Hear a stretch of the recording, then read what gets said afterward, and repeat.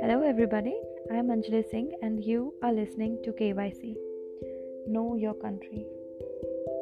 Considered one of India's early feminists, Savitribai Phule was instrumental in opposing child marriage and discrimination based on caste and gender. She founded the first women's school at Bhidewara in Pune in 1848, along with her husband Jyotirao Phule.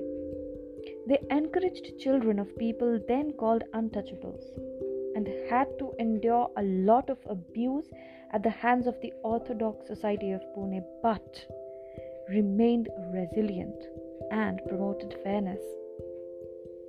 She was instrumental in transforming lives of young widows as a fallout of child marriage under the British rule.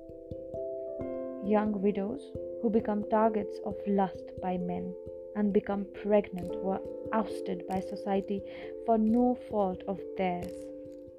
Their own families would disown them, and that's when Savitribai and Jyotirao started a home for widows to help such women. The government of Maharashtra has instituted an award in her name to recognize women social reformers.